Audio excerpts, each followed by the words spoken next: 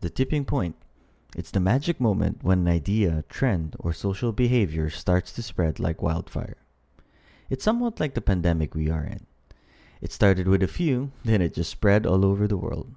And now, we're all in it. Hi, I'm Day and you're listening to the Daily Book Club, the audio experiment. In this episode, we will be discussing the book Tipping Point by Malcolm Gladwell.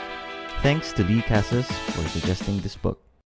So, the author mentions that there are three rules to the tipping point: the law of the few, the stickiness factor, and the power of context.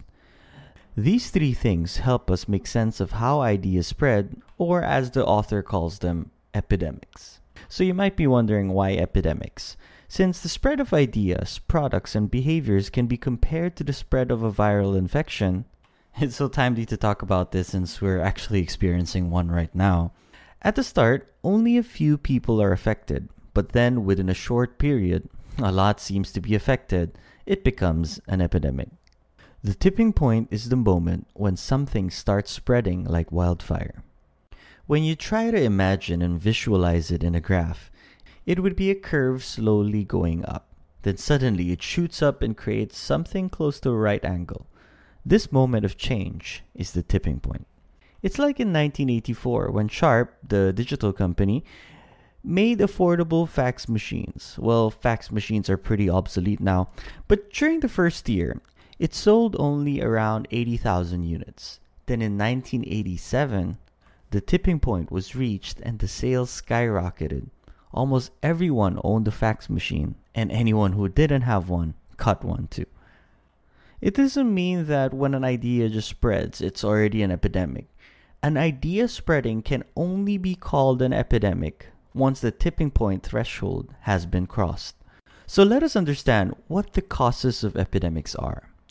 I'm sure you've heard about the 80-20 rule or the Pareto principle. Here, it is seen that 20% of the people tend to influence 80% of the outcome, such as 20% of the employees carry out 80% of the work. 20% of the drivers cause 80% of the accidents. 20% of beer drinkers drink 80% of the beer. And so on. Just like this, a certain few key people are often the cause of epidemics. And this can be the reason why brands are always trying to get the right influencer. But then again, it's not just any influencer that would work. Like most things, there has to be a match. So let's talk about the three types of people. This brings us to the first one, which is connectors. Connectors are people with vast social networks. When we say social network, it's not the online social network, but people with social ties. And these connectors are not only well connected in one area, but many different areas. They know and like communication with a lot of different people.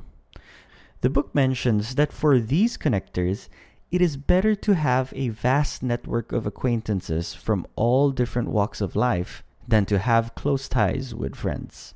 And because the network is diverse, the idea spreads fast. It is like how a virus doesn't spread that much if a person just stays in their social bubble. But when you're a social butterfly and you meet different groups, definitely the virus will spread to more people. This is what the author means by well connected in different areas. Let's now go to the second one. Salespeople. Yep, people who sell you things or ideas. People who convince you of things. Some key people are gifted salespeople. Imagine the people who are positive with lots of energy and enthusiasm. You may know some people like these in your social circles, whether you like them or not, or some people might find them slick, but these qualities are what helps them persuade others of new ideas. But as studies have shown, what separates the great from the good salespeople are their non-verbal communication skills. This means that they create a rhythm in the conversation, establishing a sense of trust and intimacy in a short amount of time. Maybe you've experienced this before when you're talking to someone and you feel like you've known them forever or you can actually trust them. Maybe it's because they're good salespeople. This is because they express their feelings in a way that their emotions become contagious. And this is how they influence others, by making people empathize and change their behavior. And when this happens, salespeople don't even need to do anything further. Whoever they have influence will spread the ideas far and wide. And this is interesting because it would be more powerful for a person to get an idea from someone they know rather than a random salesperson. And the last type are the mavens. Two things that determine them. One is they know a lot about different things and put them together seamlessly to understand emerging trends and patterns. The second is that they have the social skills to easily make other people understand their knowledge. These mavens don't really have big networks, which is not a bad thing because they have a major influence on their own network.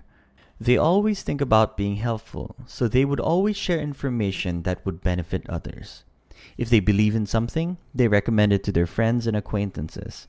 And since they have a major influence, their friends and acquaintances follow these recommendations. And simply put, mavens go through a constant cycle of obtaining information and passing it on to others.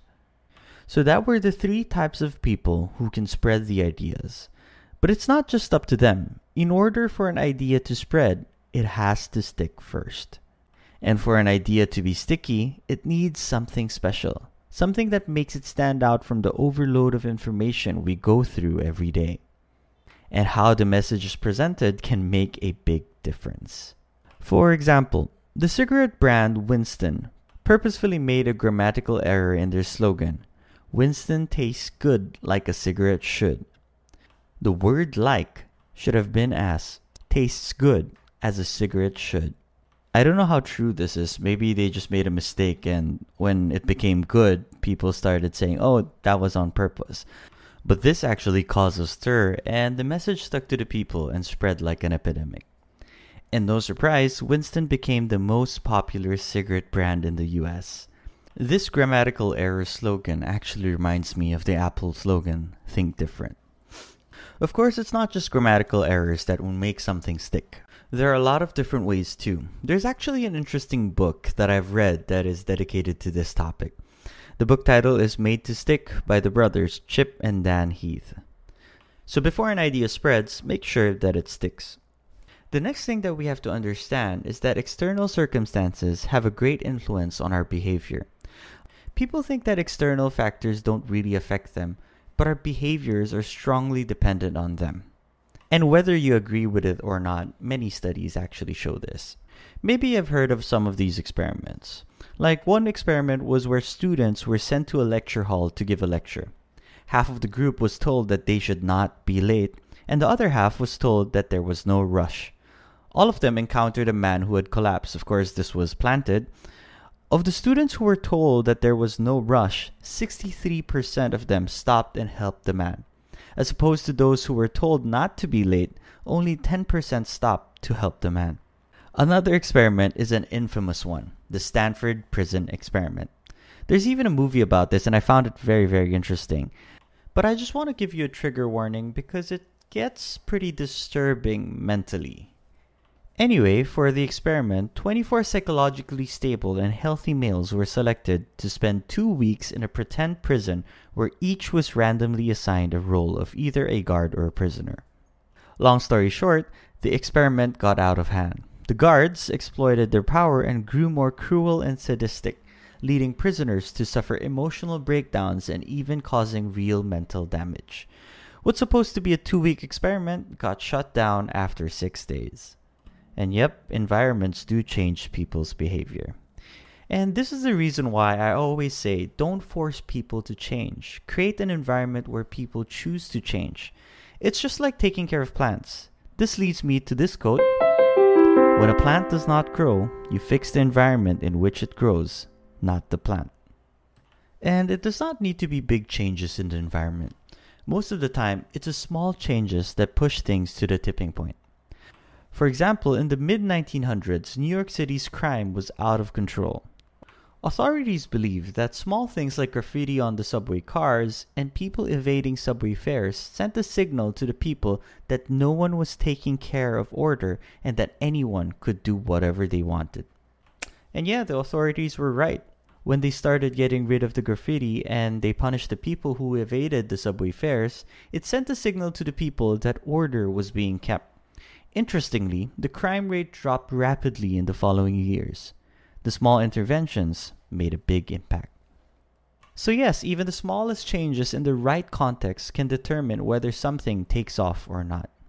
And what I just discussed were the things that make ideas cross the tipping point threshold and make ideas spread like an epidemic. Just to do a quick rundown, there are 3 types of people: the connectors with a vast social network, salespeople who have the gift of persuasion, and mavens who gather information and pass it on to others. And the factors that play a role in the spread of ideas: the stickiness of the idea, the environment, and the small changes that determine whether something will take off or not.